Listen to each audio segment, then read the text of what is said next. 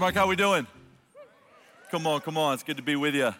Every now and then, as a dad, it's amazing to have a weekend of nothing, okay? Very, very rare, these weekends. But every now and then, you get to kind of Friday afternoon, and there's nothing going on.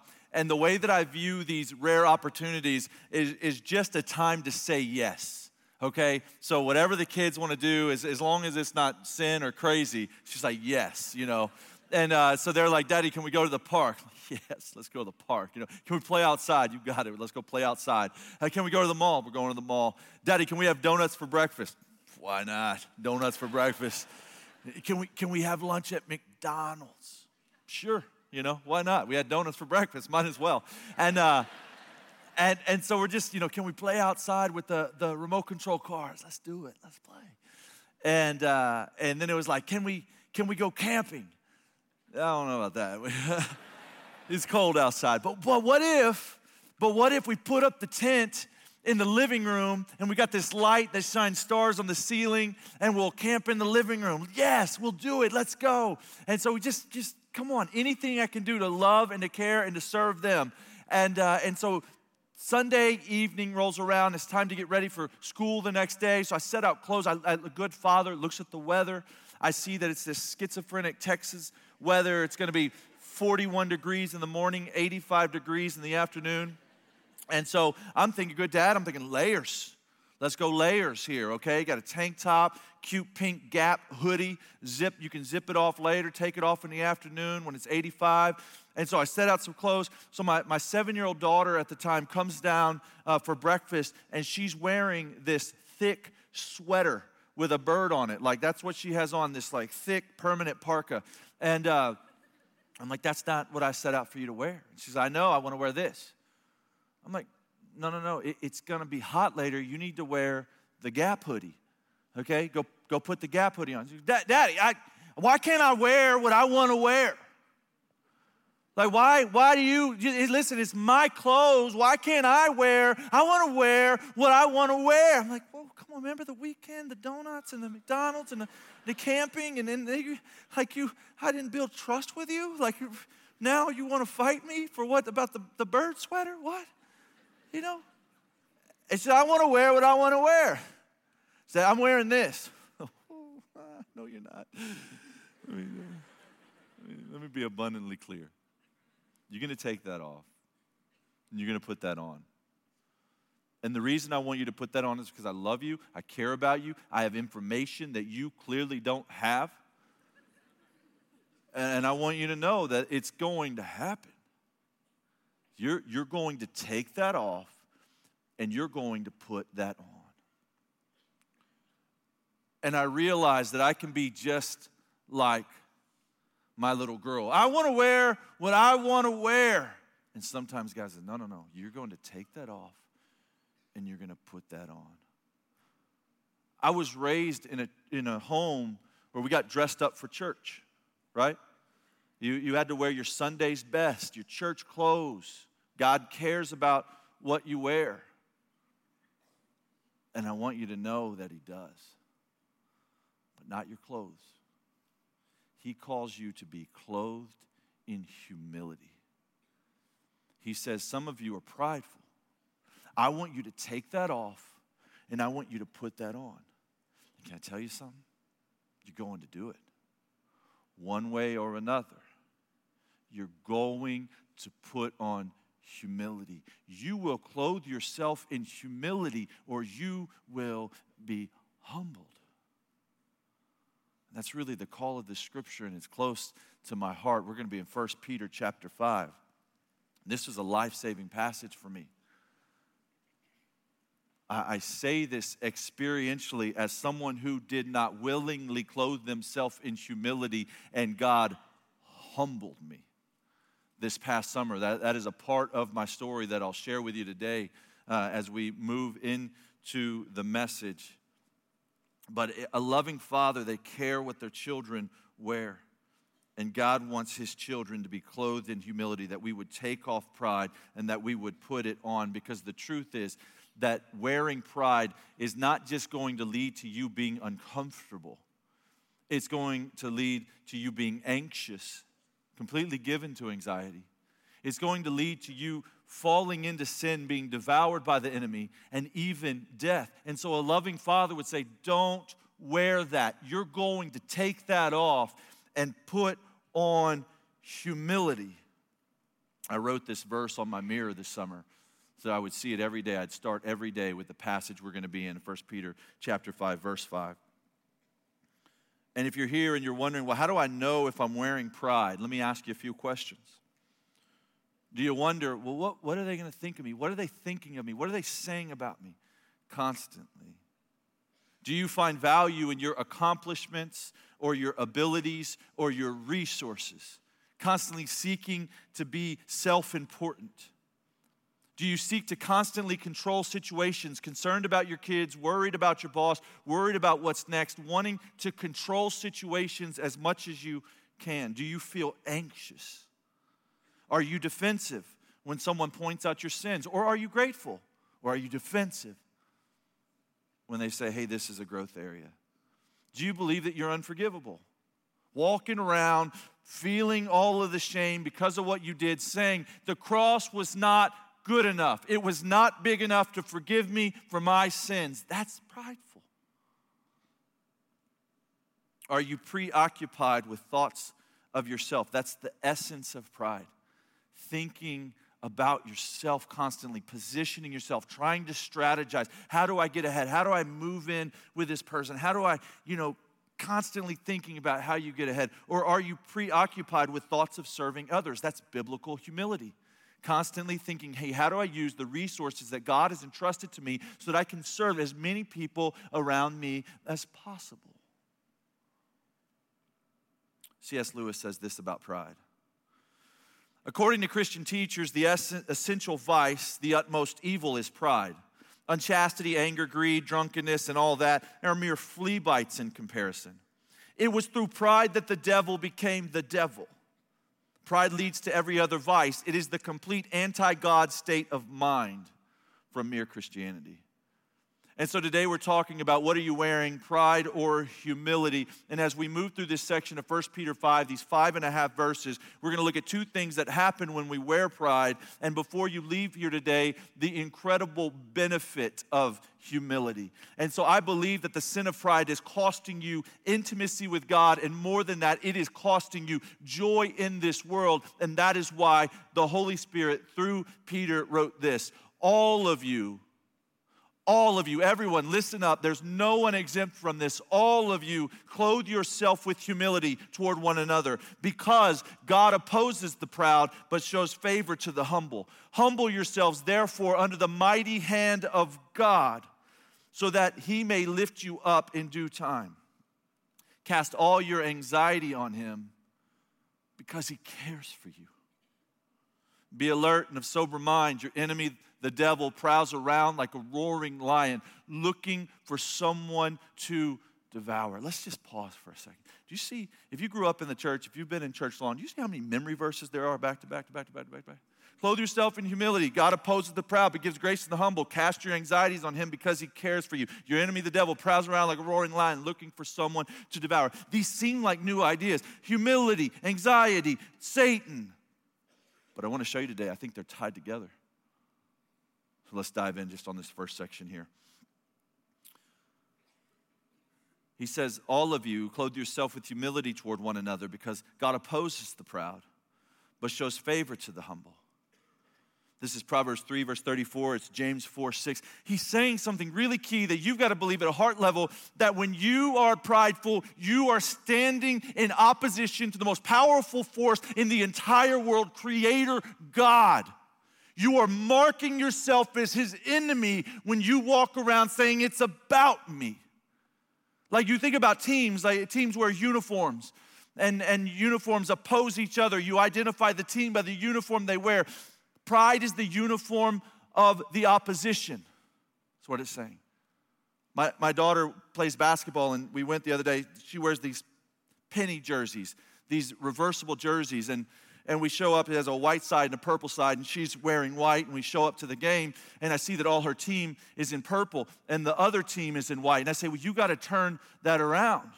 You got to switch that around. You need to turn that inside out. Take off your jersey. She says, why? I said, because right now you're playing for the other team. You're on the wrong team right now. That's what some of us need to hear as we examine ourselves and we begin to think, yeah, I have been thinking about myself a lot. You're playing for the other team.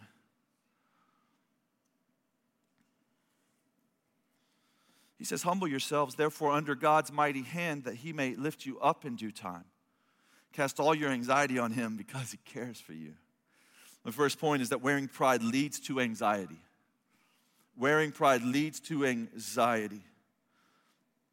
It's like a weighted vest that you might wear when working out. It might make you look bigger and stronger, but the truth is it's weighing you down. It's weighing you down. It's making everything more difficult. You come in here, you feel the stress of life. I got to do this. I got to get married. I got to go here. I got to be that. I got to move there. I got to buy that. I got to experience that. I got to go there and do that. I got to do it all right now. Right now, I got to get that job, and I got to make that much money, and I got to be that and have that many friends, and I got to get in that neighborhood, and I got to have kids, and I got to get kids. I got to be successful. And God's like, what do I got to do? Because I thought I had to care for you. I thought you were in my care. Thought that was my job. And you think you got to do it all right now. Well, what if you humbled yourself under the mighty hand of God so that in his timing he might lift you up? In his timing, whose timing? In his timing, he might lift you up. In the timing of God, in God's timing.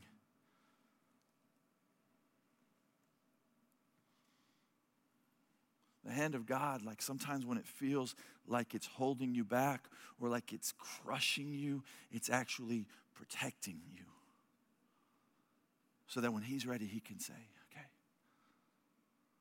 experience this. This summer, I thought I had to do it all myself. I thought I was Superman. I thought I was invincible. I had heard about people getting burnt out and say, bad for them. Don't even know what they're talking about. I can't even relate to that.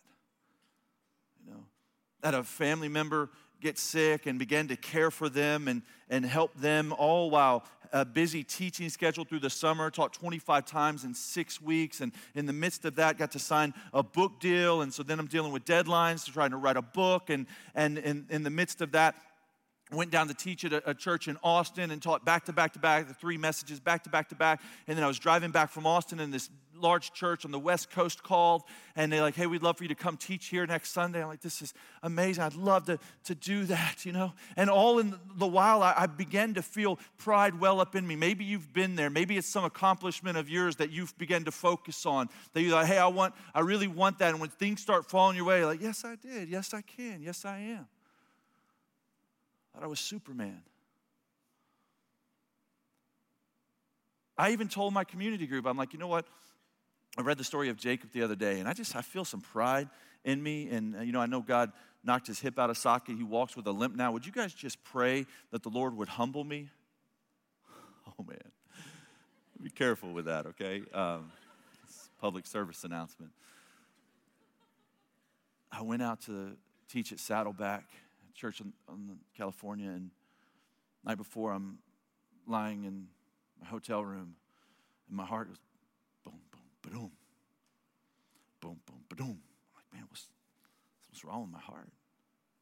What's wrong with me?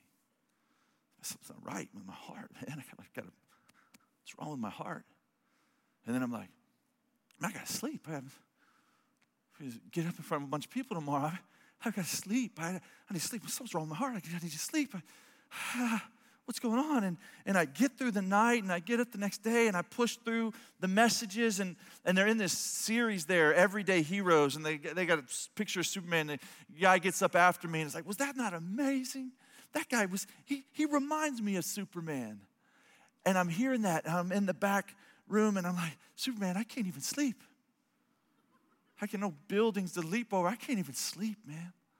What's wrong with me? I get on a plane. I fly back to Dallas, and something's still not right. I go to the emergency room, like something's wrong with my heart. And all the while, these waves of anxiety, just overwhelming, this feeling of anxiety, like different than worry, like no target, just anxiety, overwhelming. And they hooked me up to EKGs and whatnot, and I said, yeah, your heart, it's not beating right. Some PVCs, premature ventricular contractions. Like, you gotta fix it. Are you carrying too much? Are you stressed? I didn't know I was. But let me go ahead and put on some humility. It's the answer to prayer.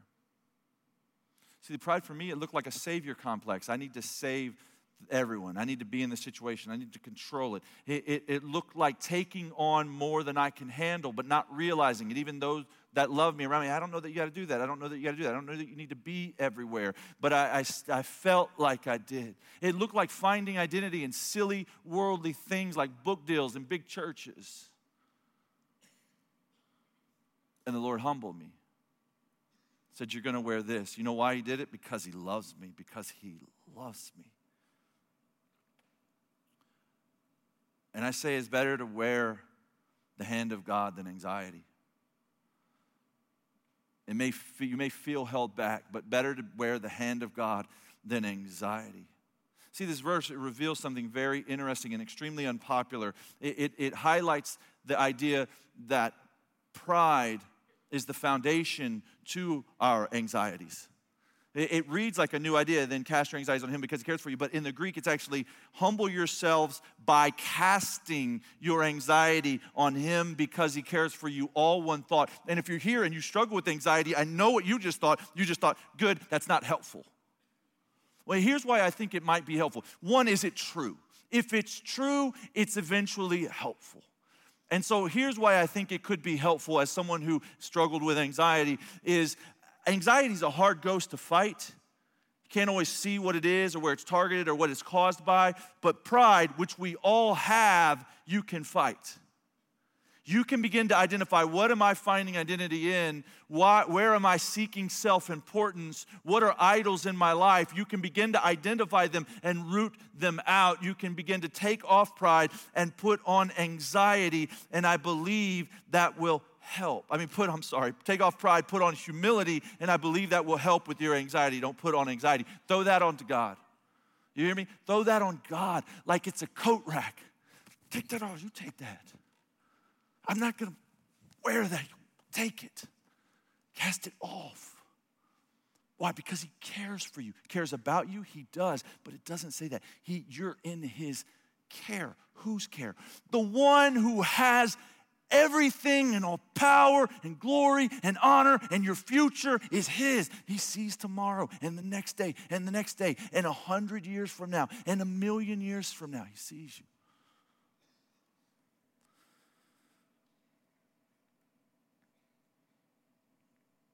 He says, be alert, verse 8. Be alert and of sober mind. Your enemy, the devil, prowls around like a roaring lion looking for someone to devour. Again, seems like a new idea. Okay, humility, anxiety, your enemy, the devil. What? But it's connected. He's saying something really key. See if this is true. That your anxieties are the pen that the enemy plays in. That he knows what you're worried about. Oh, you want to control your kids. Okay, let me give you some situations to try to control them, and I'll make them uncontrollable. How about that? You want to try that? What about this? He's just batting you. That the things that, you're worried about success, huh? Okay, let me shaky job situation. What about this? What about this? What about this? And he's just batting you around. Oh, you want to control everything. Let's see how you do with that. Just gets in that playpen. Let's play.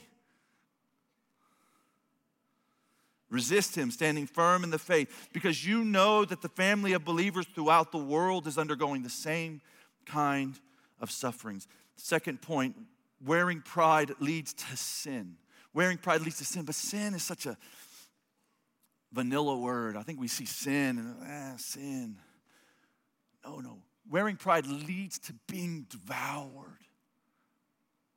You're going to be eaten like lunch. Keep going. It's going to lead to being devoured. You guys remember that Lady Gaga in 2010 at the MTV Music Awards. She wore that meat dress. Anybody remember? Who remembers that? Okay, good. Like 3 of you. Awesome. And so let me show you. There it is. So that's not a dress that looks like meat. She's wearing a ribeye. I mean, that is meat. She's wearing meat, okay? That's a steak on her head, all right? Now imagine Lady Gaga in the cage with the lion. How's that going to go? That's what's going on when you're wearing pride.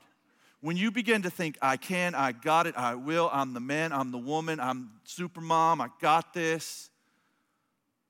You're going to get eaten like lunch. He's like, this is going to be fun. You hear me? And pride goes before the fall. Right? He's a hungry lion. That's interesting to me. Because then you have an option. You know what you can do? You cannot feed him. He's like a stray cat. What happens when you feed a stray cat? They found a home. Right? Now, this place is where I get fed. I'm going to keep hanging around here. Give me a little bit more, and a little bit more, and a little bit more, and a little bit more. Right? But if you starve me, like, no, there's nothing to eat here. I'm not doing that. I'm not looking at that. I'm not going there. I'm not thinking that. He's like, all right, well, I guess I'll find someone else to mess with. I got to eat. Right? And when I don't eat, I become weak. And when I'm weak, you can resist me. So don't feed him. You have a choice. You can feed him or not. See, Satan, the devil, the enemy, he works like Netflix. Satan and Netflix, they're the same. If you're not familiar with Netflix, YouTube, Amazon, they all work the same. You've seen it, right? Oh, you watched that? What about this? You hear me? Oh, you looked at that. Well, what about this? What about this? What about this? Oh, I see you like Friends. What about Seinfeld?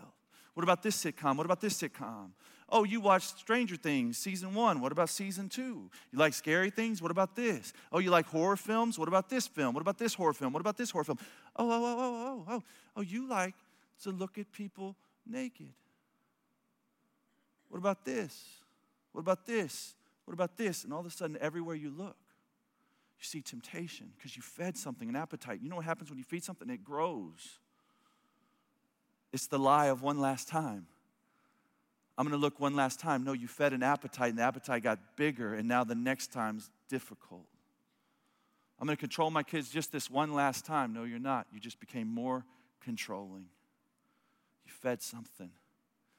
I'm going to buy this thing one last time. I'm going to feed my materialism one last time. No, you just became more materialistic. See what happened? You fed the lion, and he got stronger.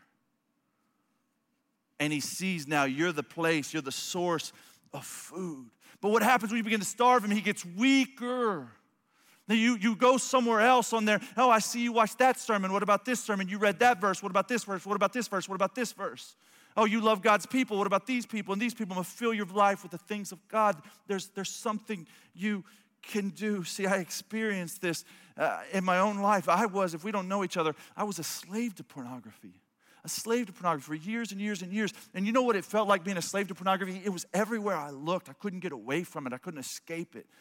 My computer was infected with it. And the pop-ups would come up at the most inopportune time. Emails would come from sources. There's a pipe into my life, and there's just pornography coming in. Every turn on the TV, there it is. Go see a movie, there it is. Everywhere, couldn't get away from it. So I thought. In the grocery store, oh, there's a picture, magazine, oh, there it is. Everywhere, I'm surrounded by it. I thought I'd just struggle the rest of my life, never being able to get away from it. And then I became a believer, a follower of Jesus Christ. Holy Spirit comes into my life. And now after 12 years of sobriety, I realized to see pornography would take effort. I'd have to seek it out. I'd have to find it. I'd have to jump over some barricades and run through some walls. There's freedom. It's more difficult because I began to fill my life with other things. And so recovery starts with humility. It starts with asking for help, relying on the body of believers for strength, understanding that you're not alone in the fight. Like right now, like if you feel alone in the fight, right now, I don't even know if you know this. There's people in another room praying for you right now. Every message, on the first Friday of every month, that's called the engine room. And then the first Friday of every month, we meet in the chapel and we pray for the body. You're all invited the first Friday of every month in the chapel at noon. you can fast from lunch and pray with us. There's the body of Christ praying for you that you'd be free from your sin. You're not alone in the fight. See, you know that the family of believers throughout the world is undergoing the same kind of sufferings, verse 9. Here's what it's saying, is that your struggles, listen.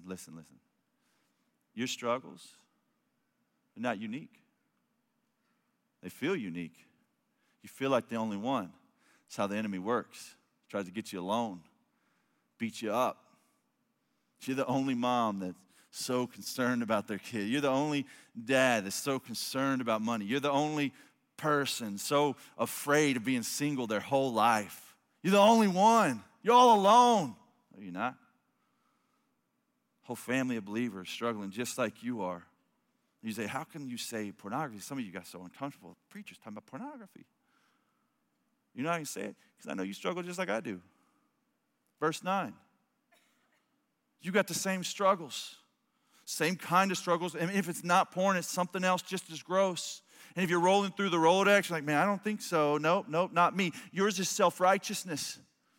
And it's just as gross. It's just as gross. You got to know that. It's just as gross. It requires the same payment, the blood of Jesus Christ.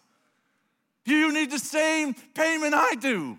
You got to find the same freedom I did. It's just as gross. No temptation has seized you, as 1 Corinthians 10:13. No temptation has seized you except what is common to mankind. And you think you're so unique, but man, you don't understand, JP. You don't understand how badly I want to get married. You don't understand how bad my marriage is. You don't understand what it's like to have a prodigal and I can't control and they've gone away and I don't know what to do. You don't understand. Your kids aren't like mine or this situation. You don't have my boss and this is so hard and I just want empathy. Can't you give me empathy? You're surrounded by empathy. There's people within 3 chairs of you that are struggling just like you are. Happens every Tuesday. I come up here and so often I have the same experience. I meet with people afterwards. Somebody comes up and they're, hey man, hey, you mind if I talk to you over here? We can talk right here, buddy. What's up? Oh, there's just so many people around. It's okay. What's going on? Man, I don't even know if I can say it out loud. Okay, let me pray for courage. God, would you give my friend courage to verbalize, to say out loud what has them struggling right now? Would you give them courage? All right, man. JP, man, I struggle with same-sex attraction. I'm all alone in this. Man, listen, I love you. God loves you. I'm so glad you're here. Thank you for the courage to say that. Let's talk about what that looks like for you. Let's talk about getting you connected with some other people. Here, let's talk about let me give you some resources. Hey, let me pray for you. And they leave, and the next person comes up.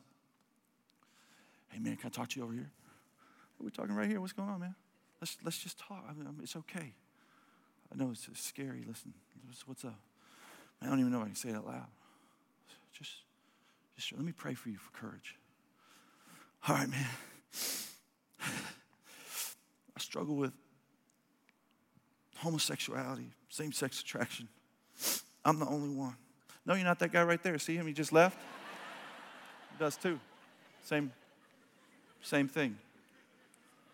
Over and over and over. That's just an example, okay? I'm just using one example that might feel like it takes more courage than others, okay? The reality of it is whatever you struggling in, wherever you're at, wherever the enemy's beating you up, putting you in a cage, surrounding you with your anxieties, listen, there's others around you struggling in the same ways. Would you tell your story? And would you find the freedom? I know that it takes courage. I know that it takes courage. And you're like, well, what do I do? What can I do? Give me something practical. Here's something practical. What makes you love God more? And do more of that. Is it listening to sermons? Is it praying? Is it being in nature? Is it reading the Bible or reading other Christian books? Is it watching movies? Is it listening to worship music?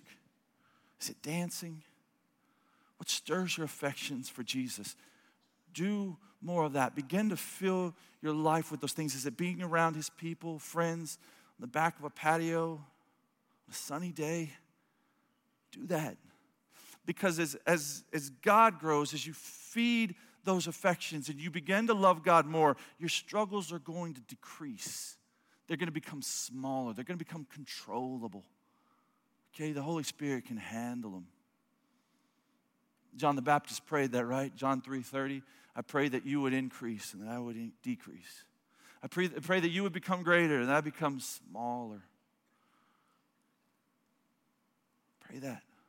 God, would you grow in my life? Feed the things of God in your life, that they would grow bigger than your sin. My third point, wearing humility is always appropriate, right? Like with that thing that my daughter wanted to wear. I'm like, that's not appropriate. It's not appropriate dress for the weather. That's not appropriate dress for today. You need to dress appropriately. Humility is always appropriate for every meeting at school with teachers, your children, any parenting situation, every work meeting, any interactions with your boss, any interactions with your employees or your employer. The right thing for you to wear to that meeting is humility. It's always humility. It's always appropriate. It's like that little black dress, you know, that you can wear to the funeral and the wedding and the cocktail dinner, and you look great in it. And if you can't find anything else, just go for the LBD, right? Like that thing. Guys are lost right now. Let me go. That button-down shirt that you got tailored, that one that fits you just right, your favorite. You can wear it with a suit or with jeans. You look great in it. It should be illegal in 49 states. That shirt. It's humility. Humility looks great on everyone. Humility looks great on everyone. But listen, it's not just that it looks great. It's not just that it's attractive, because you know that it is. If you have a humble friend, that's who you want to be with. That's who you want to spend time with, right? You want to hang out with that friend. They always, you meet with them and they're like, let's talk about you. Man, you just had a birthday, right? What did you do? And they make you feel like the only person in the world. You want to be around them. They text you the most encouraging text messages. You get those phone calls at just the right time. You know why they do that? Because they're thinking less of themselves and more of you. You've heard that humility is not just thinking less of yourself, but thinking of yourself less. But it's also thinking of others more. Or thinking more of others, like taking the resources that you have, that they're not seeking self-importance, they're seeking how to make you feel important. Considering others more important than yourself, Philippians 2. It's not just attractive, friends. It's powerful. It's powerful. It is powerful. I want to, for just a moment, just overwhelm you with the benefits of humility that we've already covered. This will be a recap. And don't even you don't have to memorize these or anything. I just want you to see a bunch of benefits and be overwhelmed by them. That's really what I want to do for just a minute. These will be in the sermon application guide you can find online afterwards or in the current. But let's just review for a minute. When with humility, we receive God's favor. He shows favor to the humble, verse 5. With humility, we're protected by the hand of God, under the mighty hand of God, verse 6. With humility, we can trust His timing. He'll lift you up in His timing, verse 6. With humility, we're not anxious. We could cast our anxieties on Him. With humility, we understand the love of God. That's an incredible benefit. If you can just understand how much God loves you, He's crazy about you. He knows you better than anybody has ever known you, and He loves you more than anyone has ever loved you. That's such a beautiful thing. With humility, we can resist the devil. We don't have to feed him, verse 9. With humility, we can have a right view of sin. That our pride is foundational to our sin, and that the family of believers throughout the world suffer with us, verse 9.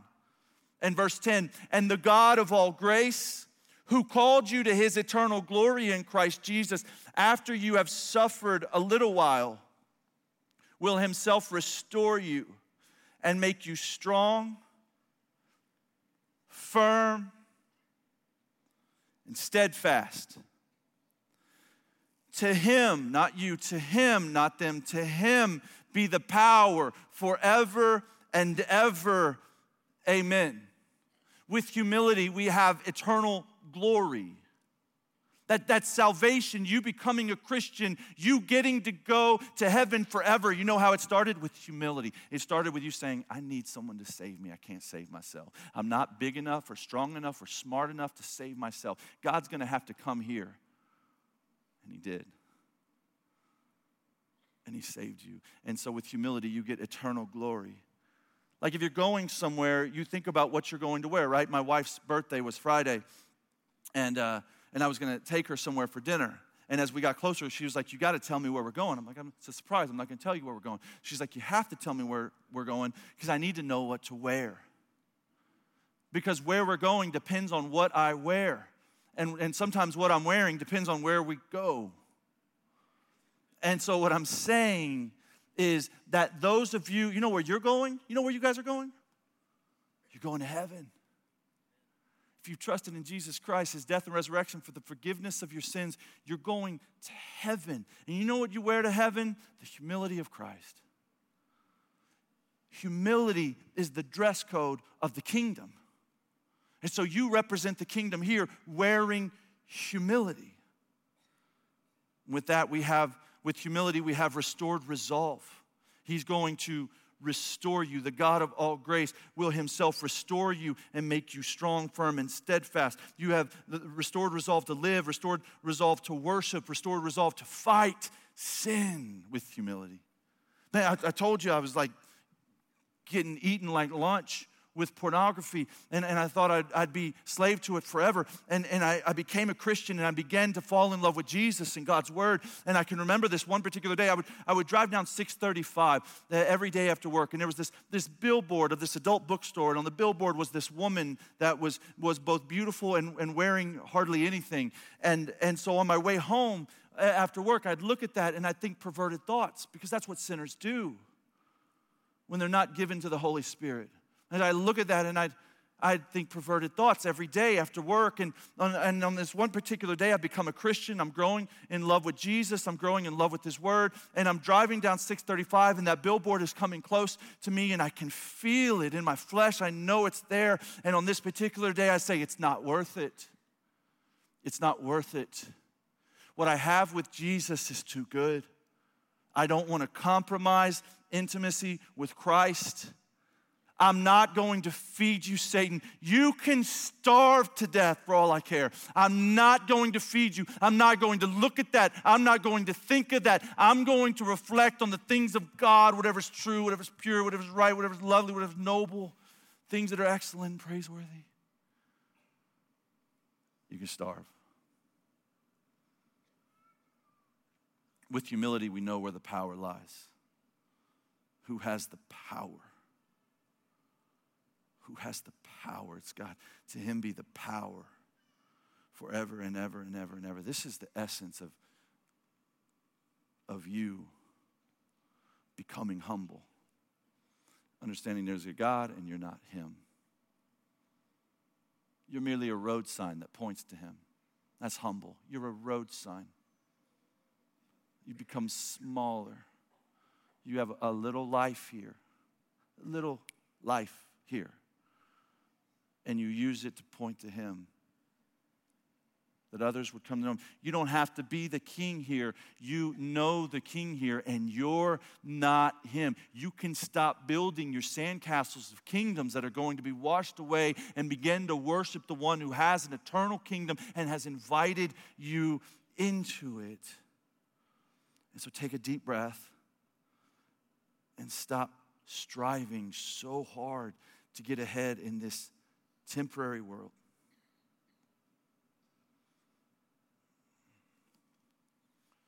Let me just end practically. You do practically. It's going to take some time and space.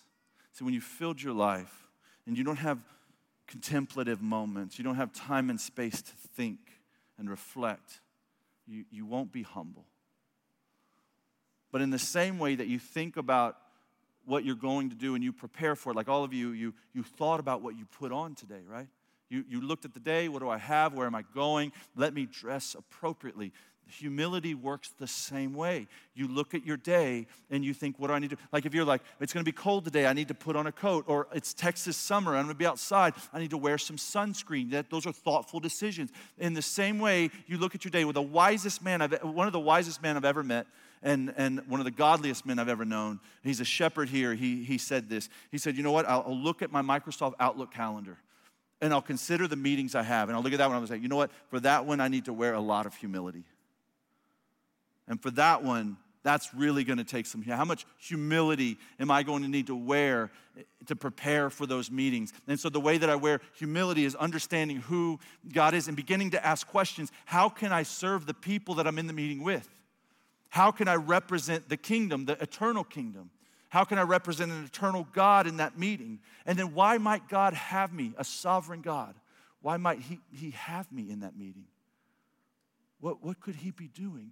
And begin to think about that in preparation for those meetings with your kids, meetings with their teachers, meetings with your boss, meetings with employees. And begin to put on dressing yourself, clothing yourself in humility. And so in summary, wearing pride leads to anxiety. Wearing pride leads to being devoured. Wearing humility is always appropriate and has many, many benefits. It's powerful. My son, Weston, was 4 years old. He was sitting all curled up on the hearth of the fireplace. He has his feet up there and his arms wrapped around. I saw him. He was just deep in thought for a 4-year-old, just thinking about something. I'm on the couch, and he looks over at me, and he says, Daddy, we need to talk. And I'm thinking, this is not just going to be the typical, monster trucks conversation. I said, what's up, buddy? I go over to the hearth of the fireplace. I curl up with him and sit beside him. I look at him, and I said, what's up, buddy? Eyes welling with tears, just tormented at this point, man. And he said, Daddy, I don't know why I do what I do. I said, what do you mean, buddy? He said, well, the good I want to do, I don't do. And the bad things I don't want to do, those are the things I keep on doing. I'm like, did you memorize Romans 7? Like, mind blown right now. He doesn't even know he's quoting scripture. And I just see the angst in him. I can relate to that angst. And I said, but buddy, that's why I'm here. That's why I'm here. Son, see, whenever you're going through life and you have some challenges, you're worried about something, you could come to me and we can talk about it. You say, Daddy, this really has me anxious. I'm really, really concerned about this. I continue to have these conversations in my head. I keep thinking about the same thing over and over and over and over and over, and I need your help. It's such a humbling thing. I need your help. Daddy, I'm giving into sin in this way. The enemy, he's beating me. He's winning here. He's feeding here in my life, and I need help. Such a humbling, I need help. Right? Is this not what God wants from you and me? That we would come to the Creator who cares for you. And then we say, Daddy, we need to talk. We finished up and he said, Daddy, I'm really glad we had this conversation. He said, I'm really glad we had this talk. Conversation is a big word for a 4-year-old. I'm really glad we had this talk. And I said, I'm really glad you're my son. He said, I'm really glad you're my daddy. Isn't that the positioning God wants from us? I'm really glad I'm in your care. I need your help. I've got some anxieties. Can I throw them at you? I've got some struggles. Can I give them to you? Can you handle them? I want you to know he can. I want you to know he can. Let me pray for you. Father, would you just please, God, in your mercy, help us to be thoughtful with the sins that we have and the anxieties that we carry. Father, would you give us victory over the enemy, the victory that we've received through the cross? would you allow us to have experientially, Father, in this broken world that we live in,